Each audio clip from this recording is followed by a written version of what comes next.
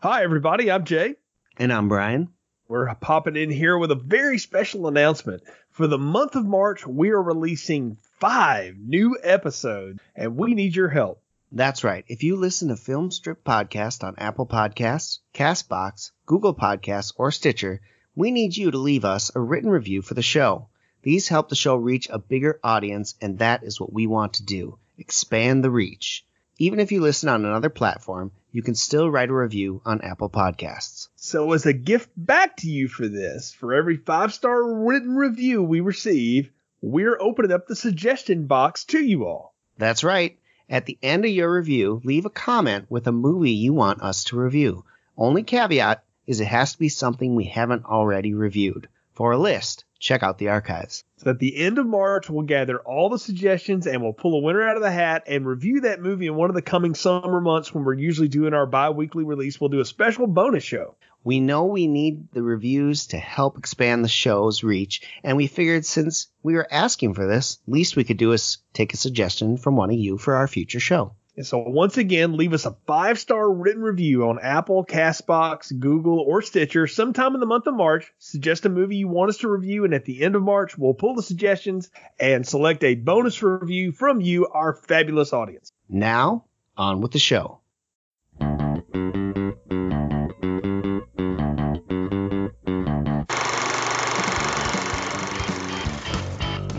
Welcome to Film Strip. These podcasts are spoiler-filled as we discuss the plots, characters, and themes of the films in review. All content used or discussed in these podcast episodes is the property of the respective owners and used under the Fair Use Act, Section 504(c)(2), Title 17. Welcome to Film Strip. I'm Jay. I'm Ron.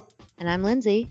And this is our review of Duck Soup, starring Groucho Marx, Checo Marx, Harpo Marx, and finally Zippo Marx, Margaret Dumont, Louis Calhern, Raquel Torres, and Edgar Kennedy. Directed by Leo McCrary, released in 1933 on the Paramount Pictures. This one's considered to be the Marx Brothers' best film, or so I'm told by the internet, guys. And first off, Lindsay, welcome to Marx Madness. You definitely wanted in on Duck Soup because you said you owned this one, so you wanted to join us on this. But I got to ask the both of you, why is this one considered to be the best one?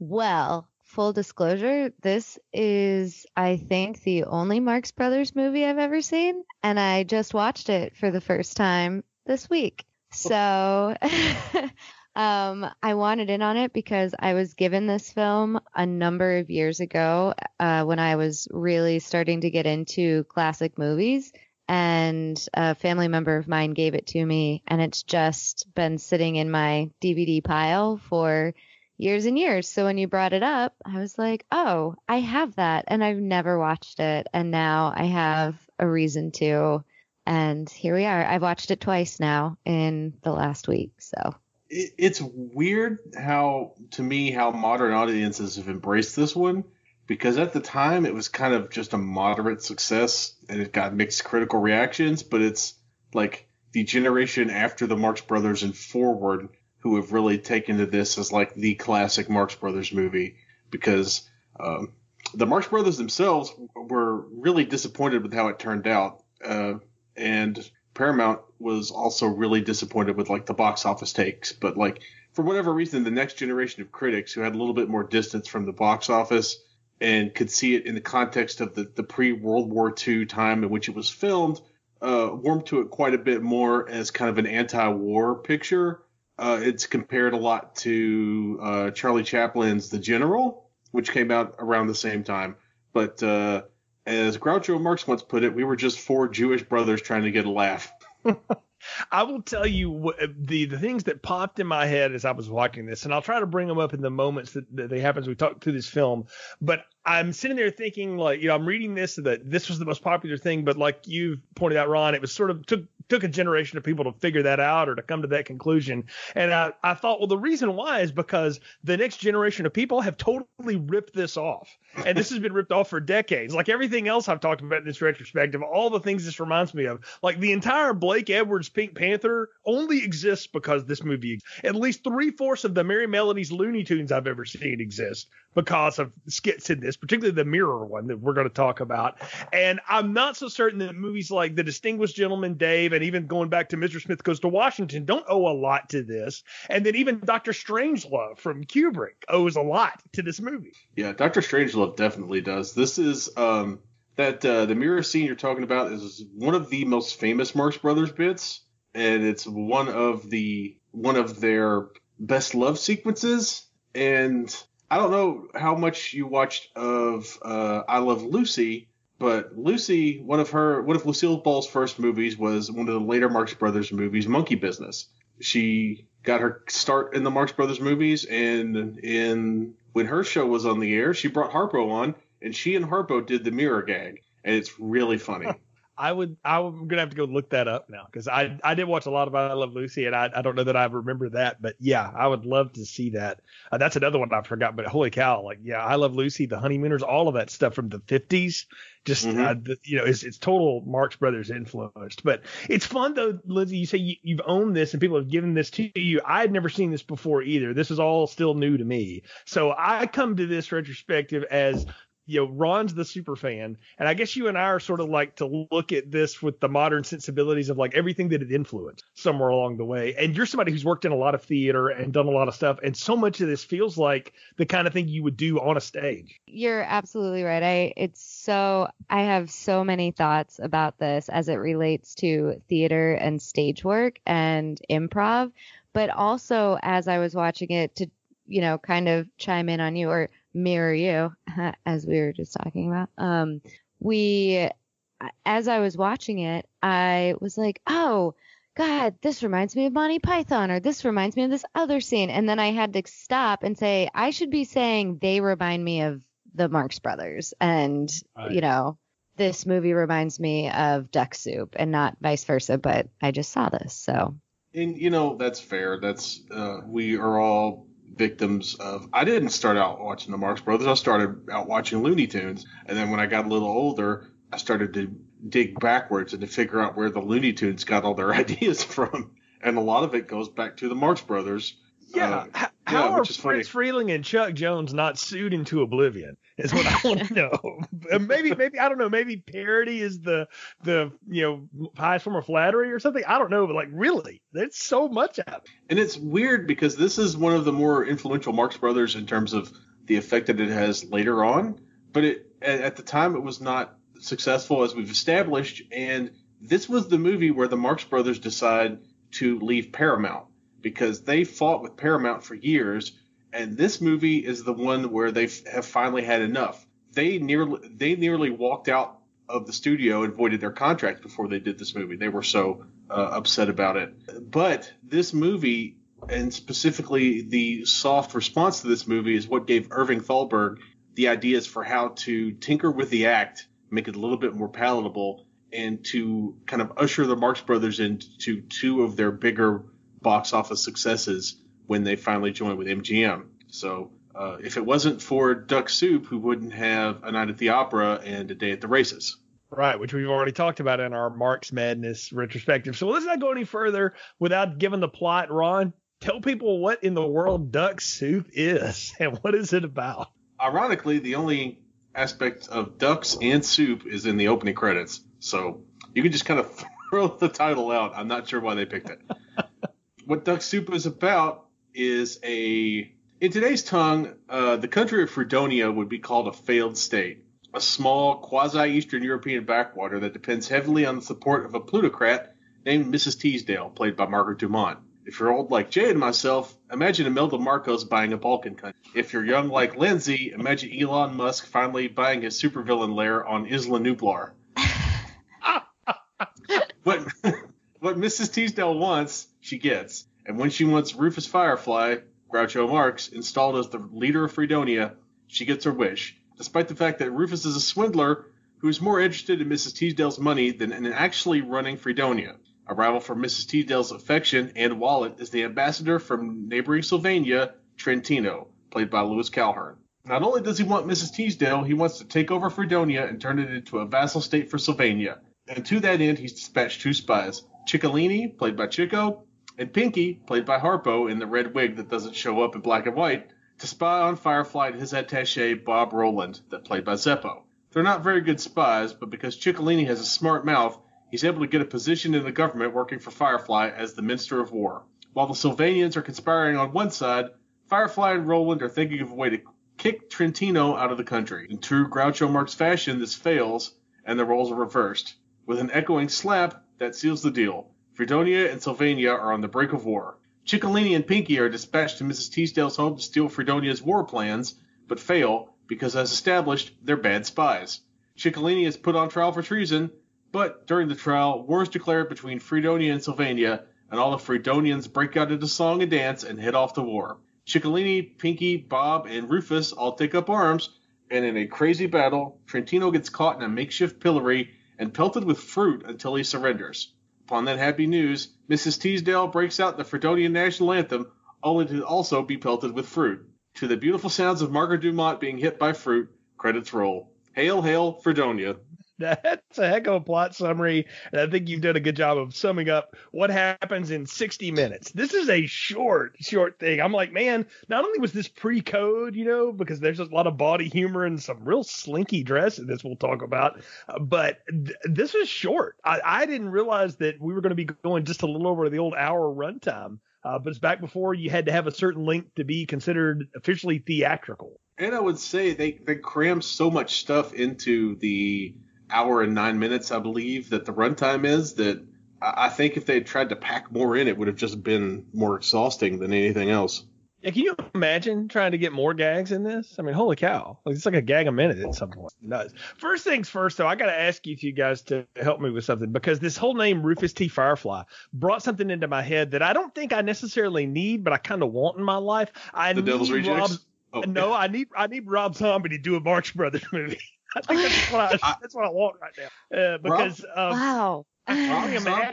Rob Zombie has tried for literally 15 years to do a Groucho Marx movie because he owns the rights to Groucho Marx's autobiography, and he has spent millions of dollars trying to get this thing developed, shopping around to studios, because Rob Zombie is the Marx Brothers superfan. That's why you've got Rufus T. Firefly, Otis B. Driftwood, et cetera, in his horror movies. Right. I've just now put all that together too. It was with this movie. I was like, oh, wait a minute. This has got to be this is something Rob Zombie's into. And I looked that up and I saw, oh, wow, he's a big Marx Brothers fan. Though I didn't know he was trying to do a Groucho movie. I can understand why nobody will give him money for it. Have you seen the last 5 things he's done? Holy cow. And I mean, admittedly, it's an obscure, who really cares about the Marx Brothers at this day and age, other than, nerds like me. Well, I hope more people are, because we are doing 4 of these movies month. But yeah. Sorry, Jay, you're going to get like 10 downloads, and they're all going to be me. We got more subscribers than that. Thank you. But yeah, that's funny though that worked out that way. So okay, let's get into this whole thing, and I want to get your impressions first here, Lindsay, too, because this is the first time you're joining us. So I have now seen Margaret Dumont play this same character twice before, even though they're movies that happened later. This is our reverse retrospective. This is such a weird way of doing this, but I love it, because she's always playing the widowed super rich lady that Groucho is either hitting up for money or trying to seduce at the same time for her money. And I wanted to see what you thought of her as sort of Mrs. Teasdale, enough money to swing the government. I loved it. I loved the whole movie, but she felt like an opera singer. She was just, it's even joked about how large she is, even though she's not at all large, but there are so many jokes about her size throughout the movie. But she has such a big personality, and I love that she just rolls right in there and she's like, I'll give you the money if you put Firefly in, and they're like, okay, which, is still kind of how it works. So yeah, I was like, great, this is great. Look, they just cut right to the point, and then there's a song and dance number. So what's not to like? Well, Lindsay, as we've established in another movie and previous future movies, Margaret Dumont, before she became the straight man for the Marx Brothers, was an opera singer. I did not know that. And she was also a rich widow. So they weren't asking her to stretch much. It's what I'm getting. Well, she plays it really well. I think I mentioned this on another show, but it's worth mentioning again. If you go look up the moment, it's on YouTube, when they gave Groucho an honorary Academy Award late in his life, not long before he passed away.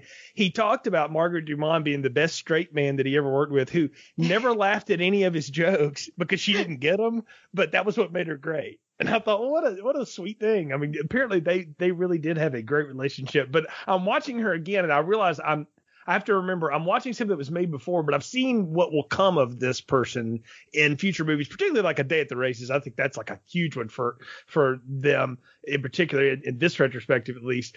And I'm watching her just spin all of these people into a circle, and you realize, like, you look at her, like, there's nothing wrong with the way she looks, but she's not exactly what you call striking. You know, she doesn't really command a ton of presence, except that she has all the freaking attitude in the world and knows it and just doesn't care. And that's what I loved about her in this one, because I felt like I got to see Margaret Dumont play a character that really just put her foot down, other than just being the hypochondriac rich lady. You know, this time she actually had like a point, and she thought she was doing some good, even if she was a little naive about it. Yeah, it's funny that you should mention that, Jay, because weirdly enough, as she tries to do good in Fredonia, this movie ended up being kind of an international incident at the time, because upon seeing it, Benito Mussolini, the dictator of Italy, banned it from his country as being personally insulting to him. I guess because of the anti-war rhetoric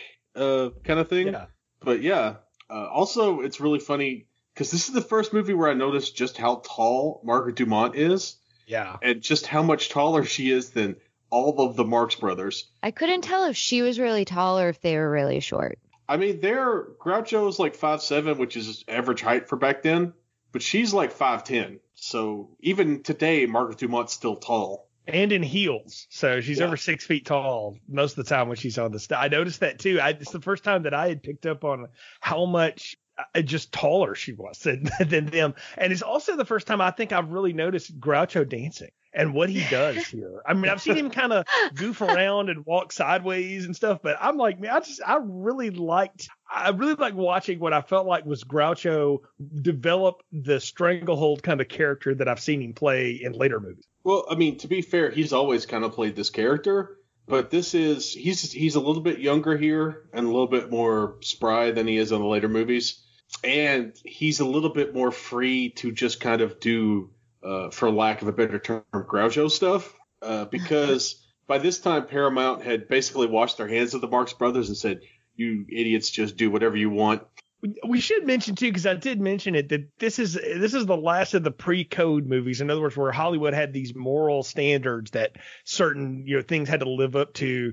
And before this, I mean, there was a lot of cinema that now would seem nowadays would be pretty tame compared to like the latest episode of The Bachelor or whatever, but where we're making out on the home court. But this kind of stuff, it was risque at the time. I mean, look at the way Raquel Torres is dressed. Or maybe not dressed. Like, she's barely wearing clothes most of this movie. Everybody's slinging around. There's a lot of like overt violence. I mean, the only thing they didn't have was language, and I kind of felt like there was a lot of innuendo going on that I didn't remember from the later films. Yeah, when you listen to it with the lens of the later films, the post-code films, you realize just how much stuff that the Marx Brothers were able to get away with just because Groucho talked so fast. It was kind of hard to pick up on just how dirty he was. And if you go back even further, if you go back to like the Coconuts, which was 1929, that one is full of like Groucho's sleaziness. So we haven't talked about him yet, but we need to bring it up now. This is our first experience with Zippo. And as I understand, this is the last movie he did with them. Is that before he went into like the behind the scenes role? Is that right? Yeah, this was the last movie he did, period. Okay, because I got to tell you, like, I knew this going in that, okay, I'm finally going to see Zeppo. And I read after I watched it that, oh, this is the last one he did. And I was like, you can tell because he's barely a part of any of it. Like, matter of fact, I couldn't tell you much about Lieutenant Bob other than his name and that he had a lot of medals that didn't seem to really fit his shirt. But I mean, really, like I'm watching this, I'm going like, oh, I need to come up with something to say about Zeppo, and maybe that's the point. There's really nothing to say. Yeah, he got stuck with the kind of the Alan Jones type character that you would see later in the movies, but by this point, I believe, if my math is right, he had taken over as their manager as well as being in the act. So all the disputes they were having with Paramount were basically filtered through him. So he was pretty much done with the act and ready to focus on just being their manager. Which, I mean, it's hard enough to be like a actor director. I can't imagine how hard it would be to be an actor / manager. Well, Lindsay, you've done a lot more performances than Ron and I could even dream about ever doing together. What's it like to try to work? Imagine yourself as Zeppo for a minute, and you have to work opposite of Groucho, Chico, and Harpo. Yeah, I mean, that'd be tough, especially in his position when you are tasked with multitasking, right? Like in that way, you're taking on a number of different roles, but also feeling like, and again, this is my only Marx Brothers movie that I've seen. So I haven't seen him in anything else with them because I haven't seen any other Marx Brothers movies. But I feel like, I mean, you either have to embrace like the fact that you're just going to be overshadowed by certain people, and take a back seat and just do what you do and take part in the play, which a lot of this movie I would consider is just like actor play. I mean, I don't know how much is improv, but a lot of it felt very reminiscent of things that we would do in class, or things that I would make people improv when I was directing, or things that I would be forced to improv when I was in certain shows. So some people are just better at it, and that is what it is. Some people deal with that better than others. But when I saw his name on our little outline, I was like, I don't have a whole lot to say about this. Well, I don't either. That's why we're mentioning it now, because there's not much to say about it. Because the truth of the matter is, once again, all the real goofy fun comes down to Chico and Harpo. And I'll try to refer to them as their character names, Ciccolini and Pinky here, who absolutely terrorized the hell out of that poor peanut lemonade vendor. I mean, I sat and watched that, and I'm just rolling watching this, going like, man, how much further can they possibly keep this skit going? And bear in mind, there's very little dialogue happening. It's really Harpo's cues, that guy, and then Chico just coming right behind him, where you're holding the leg, and then the hat gets burned, and they do it again, and it just goes on and on to the point that the guy destroys his own damn peanut stand. So since we're on this subject, I directed a scene that was similar to this for a show that was based in Commedia, which I studied, and like Commedia dell'arte. So it's very physical comedy.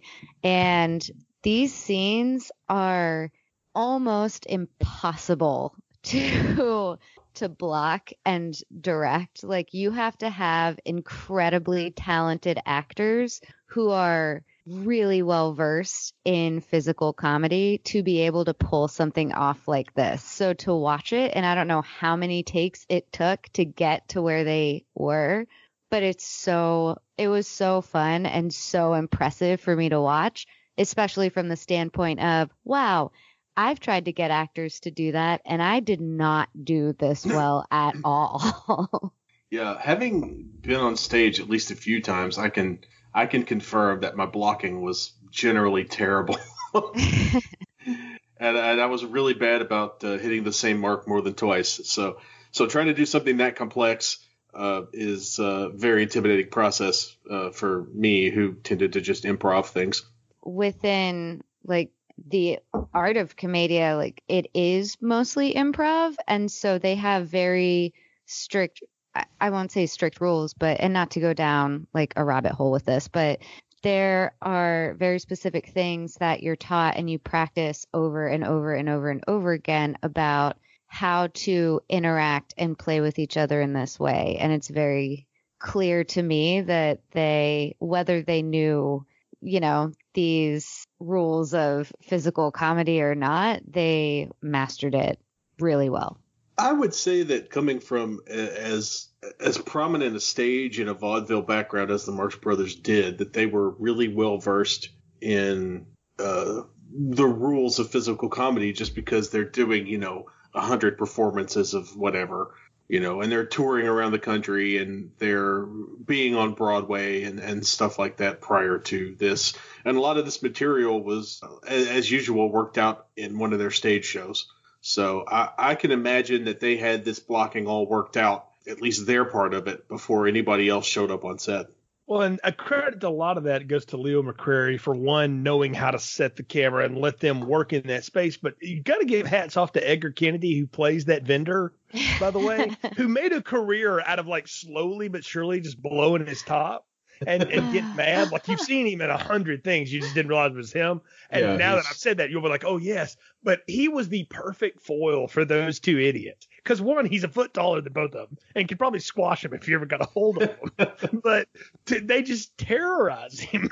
And what's amazing is that absolutely nothing they're doing has anything to do with the, quote, plot of the movie. It's just, here are two spies, and they're the complete worst people at that job possible. They're just con artists. And if this had been a later Marx Brothers movie, this would have broken into them like breaking a piano apart and doing the usual musical interlude. We don't really get that with them in this one, which was different for me. But to watch the two of them go back and forth with him and the way that he played off of them, it was impressive.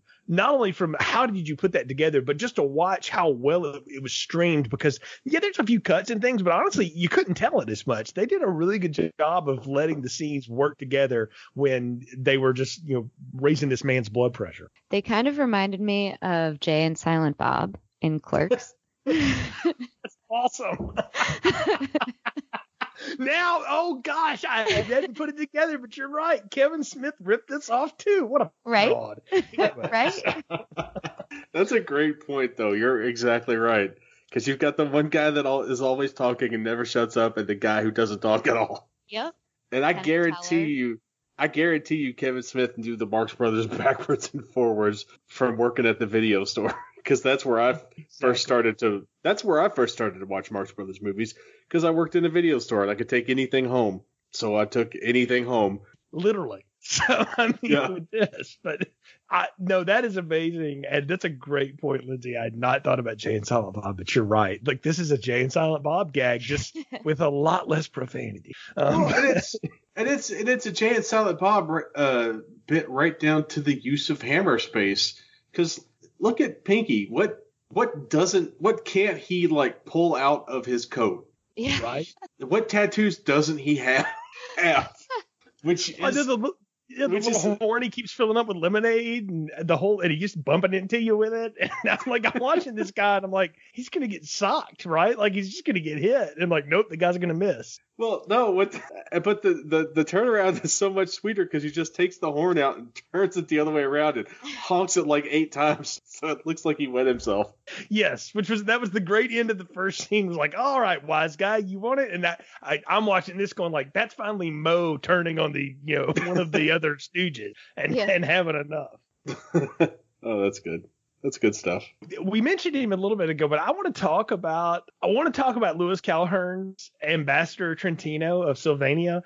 I love this guy as a villain. He may be my favorite villain of any of these Marx Brothers movies I've seen. And he's not really a villain so much. He's just he's the shady guy that they're going to, turn all the marbles against or whatever. But I really like this guy because I think he earnestly doesn't realize what's happening to him. Like, he is, and I almost want to feel like the actor had no idea what he was getting in. Ron, if you can shed light on that, let me know if I'm wrong. But I felt like watching him, he was just going, I don't know what these people are doing in front of me. What am I supposed to do with this? I mean, to have to stand across the scene from Groucho Marx, you basically are just signing up to be, have someone run circles around you, literally.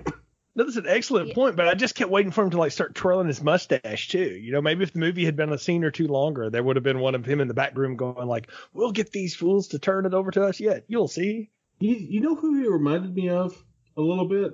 In just basically in the layout of his kind of hair and general demeanor. He was almost a little bit like a proto Nick Charles type, if the Thin Man was evil. Or at least bad. 100%. I've been sitting here like, he reminds me of someone, That's it right there. You nailed it.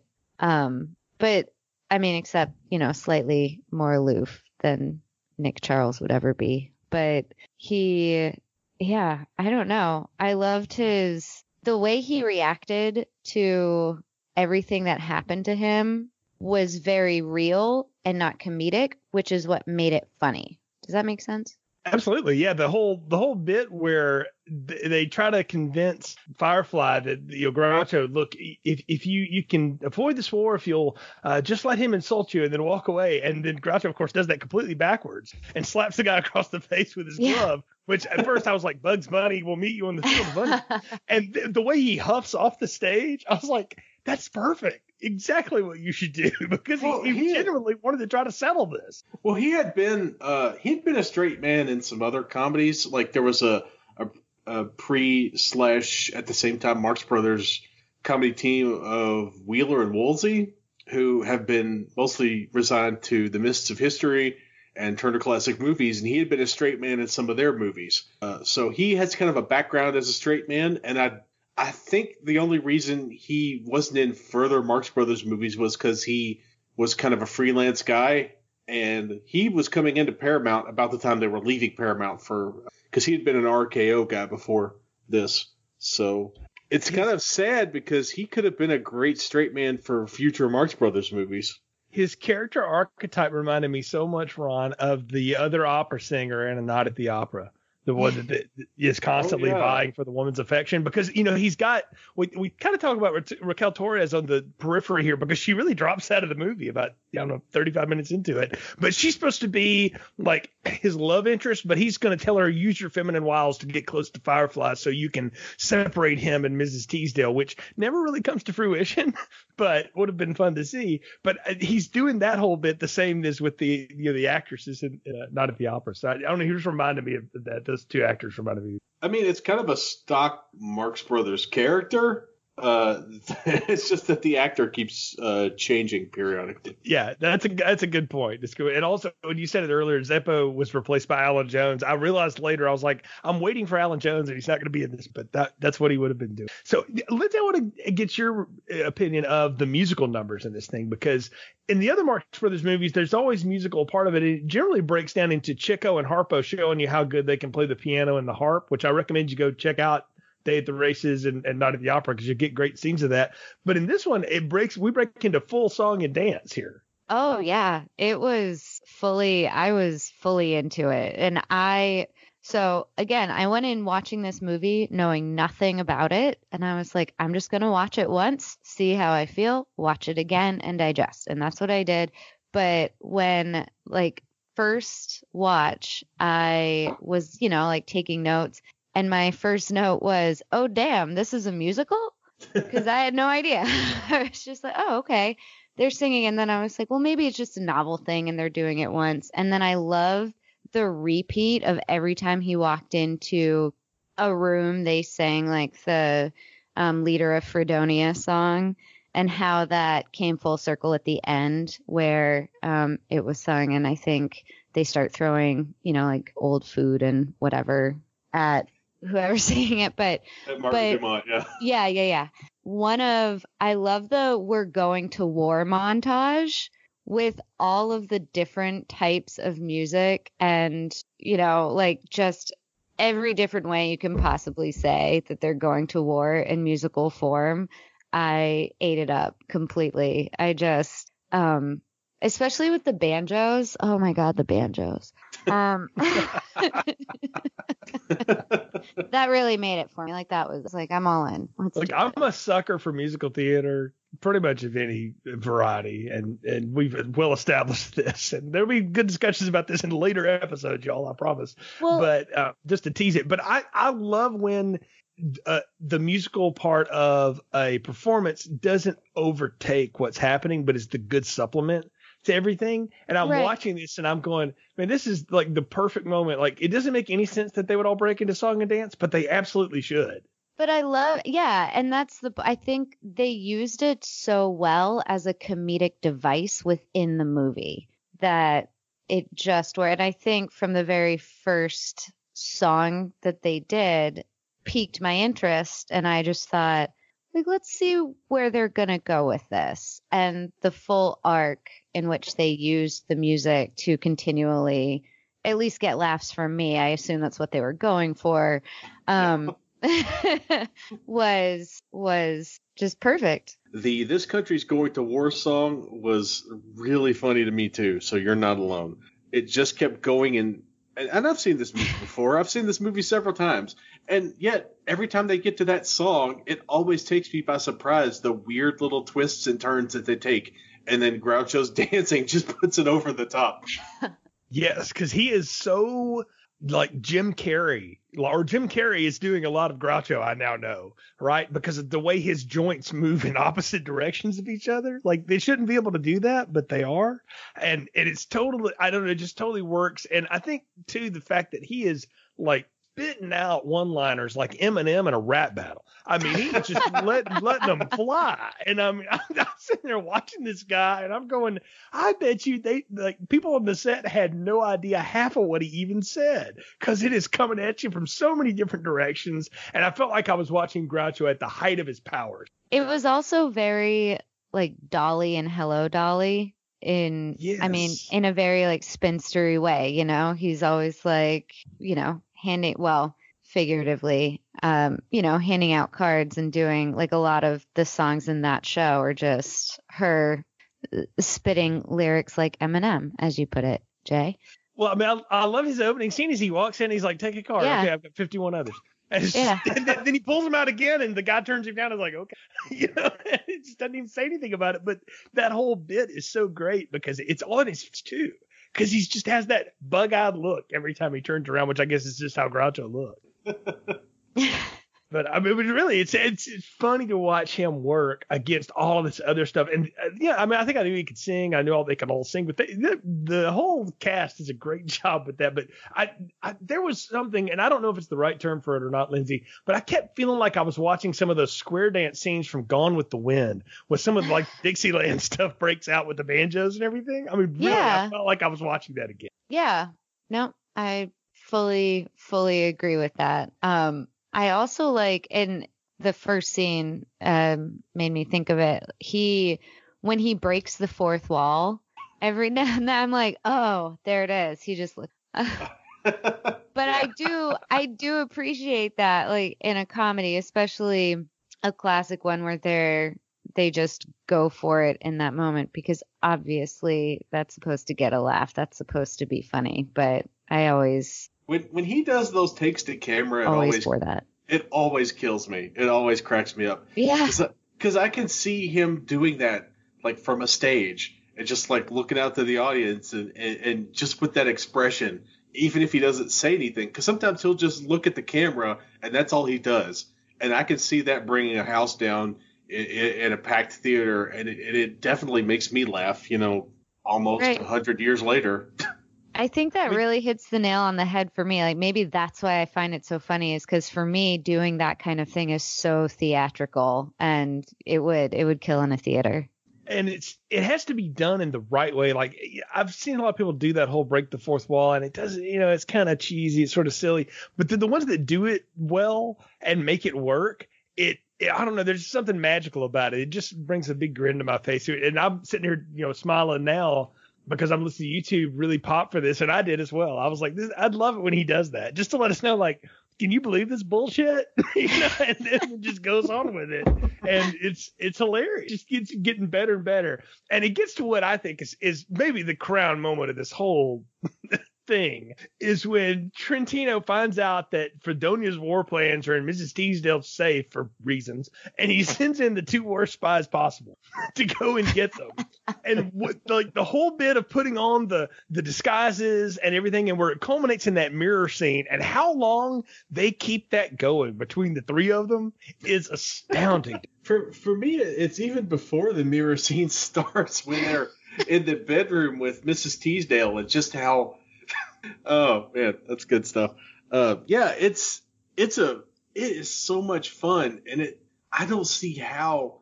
Well, it goes back to one of the things we established when we were talking about the later movies, and I mentioned how Zeppo, in one of our previous episodes, I mentioned how Zeppo was the Marx Brothers who would fill in for any of them if they were sick. and then you would have, I think it was Harpo and Chico could do each other's parts, and Harpo could do Groucho's part. And this is just a reminder that, you know, in the 1920s, people were much more likely to get sick than they are now, if only just because of a lack of, you know, modern medicine or whatever. So I can only imagine that these two on the stage had done this from both sides of the mirror, so to speak. Oh yeah, you can tell that it's old hat to them, but to see it, and what I realize is I'm seeing the inception of a gag that I've seen done in every decade since on everything from, again, Looney Tunes to Pink Panther movies to Chevy Chase, Saturday Night Live stuff in the 70s, the 80s, the 90s even. I'm sitting there thinking I've probably seen Jim Belushi movies where he tried to do this and failed miserably at it like everything else. But, you know, he's doing, and I'm watching this and I'm like, man, what a novel idea. And I'm sitting there wondering, like, the truth of it is these guys probably ripped it off for somebody else for all I know, but it's a great gag. And the way that it culminates into the fact that now we've catch Ciccolini and we've got to put him on trial. It's only topped by the fact that this trial is freaking amazing. Like, the entire run of Night Court owes itself to this moment. Yeah, it is a really funny trial, particularly when Groucho leaves the judge's station and becomes the defense attorney. Yes. and you get some really good classic Chico malapropisms. The lemonade. Yeah, I'll have a glass.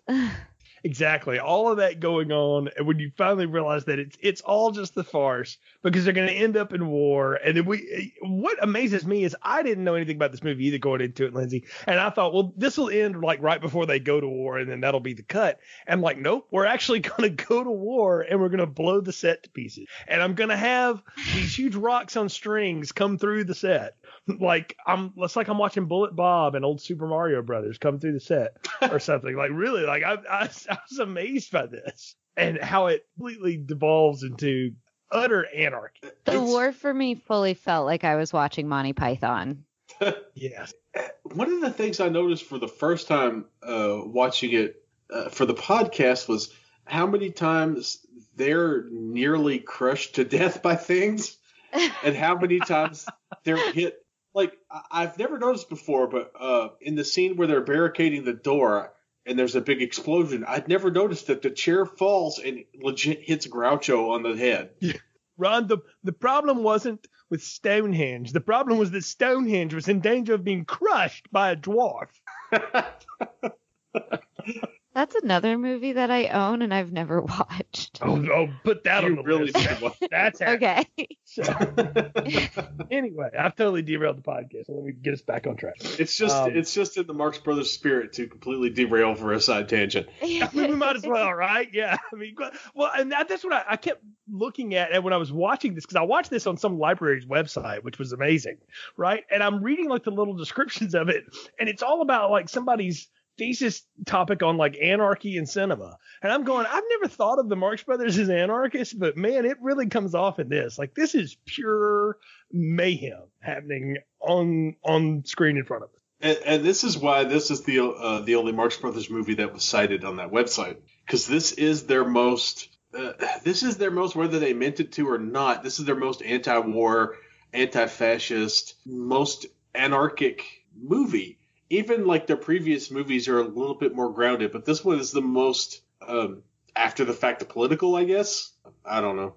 Yeah, well, I mean, it is, though, because just to talk about the two we've already talked about are basically how to run scams and get away with it. That's what A Night at the Opera and That Day at the Races are, right? Well, this is how to make a political statement without being overtly political. And that's what's fun about it. It's so subversive. And that's what theater and the arts have always brought us throughout time, right? Is that it's a way to talk about things and mention things and get a point across that it's hard to say in straight discussion because nobody wants to have discourse. And that's not anything new, by the way. Nobody's wanted to talk to each other for 400 friggin' years. So how do we get stuff done? You do it through art.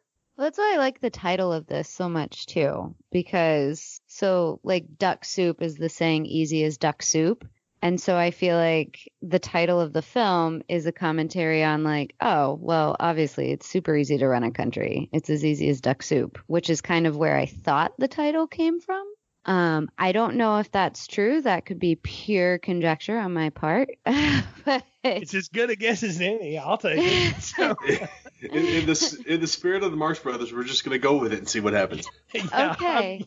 Well, these guys literally are turn the paint grenade on and let's see what happens. Yeah. I mean, that's what happens the last 15 minutes of this movie. Yeah. Because I think they all switch sides at least twice and fight against them at one time or another. Which, I mean, again, that's kind of the commentary, though, right? It's like, today you're the good guy, today you're the bad guy. I mean, everybody banged on Benicio del Toro for that character in Last Jedi, but Rian Johnson wasn't wrong. It just depends on what side of the coin you're on today. Yeah, you're not wrong, Jay. That's talk about things that I never thought were influenced by the Marx Brothers. Let's go to Star Wars.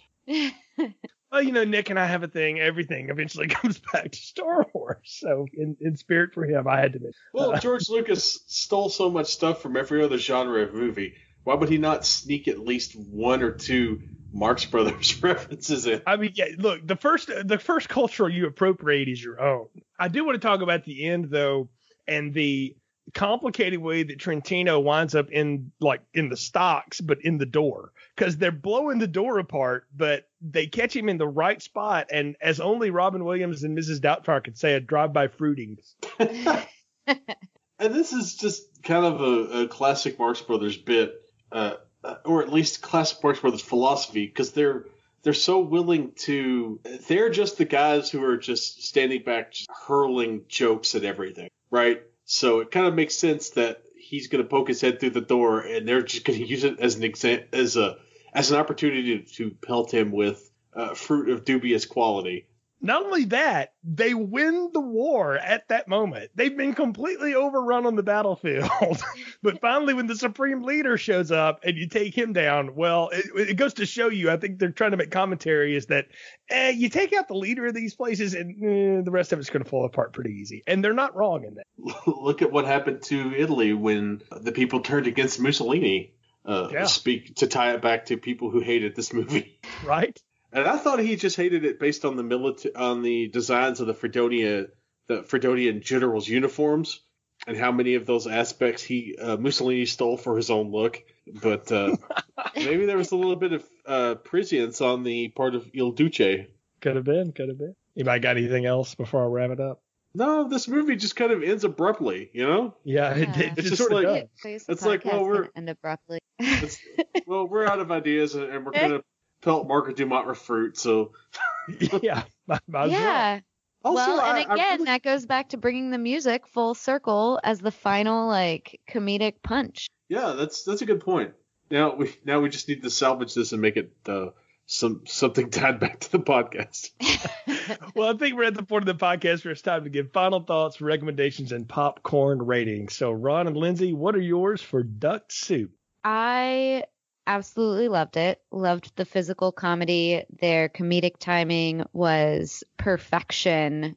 It's clear that this was not their first rodeo. I loved it. I would give it a large popcorn. 100% going to watch it again and make all of my other friends watch it too. So Duck Soup was the number 5 movie on the AFI's 100 Years, 100 Laughs, ahead of A Night at the Opera, A Day at the Races, Horse Feathers, and Monkey Business. So this is one of their most critically acclaimed and beloved movies. So in that spirit, and I forget where I was going with this when I started this whole thing. So something along the lines of you were making a point that it should have been right there because it deserves it, was what you were getting at. Right. So since it's ranked so high by people who know more than me when it comes to comedy, I can't help but give this movie an extra large popcorn. Even if it had nothing else funny other than the mirror sequence, it would still be worth watching. But as Lindsay pointed out, and as Jay has pointed out, those song and dance numbers are so funny and so energetic. And Groucho's dancing is just so hilarious that I have to – and that poor peanut vendor is just so tormented that I can't help but, be a complete and total mark for this movie. Listen, I think you both have nailed it on the head. There's absolutely everything right about this movie and every reason in the world to watch it. And if you haven't up to this point, and we've now talked about it for an hour, please go find it and watch it. It is totally worth your time. Even if for nothing more than you just see everything that it influenced, but just by itself, it is 67 minutes of absolute comedy platinum. I mean, it is beyond gold. It is one of the funniest things I've ever watched. And I am not big on broad comedies. I don't do slapstick. Y'all know this. But I love this movie. I absolutely do. I'm finding ways to find a DVD of it or something because I want to own it and have it in my collection because it's definitely something I want to introduce people to. I'm glad to hear Lindsay say she's going to make her friends watch this. I'm like, yes, you should make people watch. This is a great throw it on like at your New Year's party or whatever before you watch New Year's Evil and other cool things like that. Throw this on in the middle as a break because it is an absolute break for it. And I think I texted you somewhere, Ron, and not to get too political here, but like I'm watching this and I'm going like, this doesn't seem like too far from a lot of administration's work, right? Like, I mean, not even talking about the current one. I mean, just any of them. Like if you've studied U.S. history at all, you're like, yeah, I mean, or history in general. I was just going to say, you don't have to, yeah, it's not just U.S. history. Like, it's accurate. Yeah, feels accurate. It totally works. And I think, again, as just a piece of art with so much to say in such a short amount of time, it's so much fun, but just as a good, funny, a break, it is absolutely perfect remedy for a long week. And that's how I watched it. And I'd recommend you do too. Work a long, hard week. Come home, watch this for an hour, and it will relieve all of your stuff. You'll have a great time. Extra large popcorn for me on this one too, Ron. This one was absolute fun. And I'm so glad we got to do it. And I'm glad, Lindsay, you got to join us in on our Marks Madness. This has been a lot of fun and your second official review with us now. So yay, more fun stuff to come.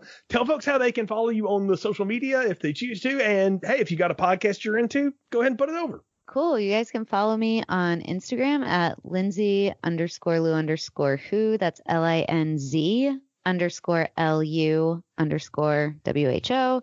And podcasts I'm into right now, I listen to the Tony Kornheiser podcast every day. So if you are at all a fan of DC sports, then you should totally listen to him if you're not already.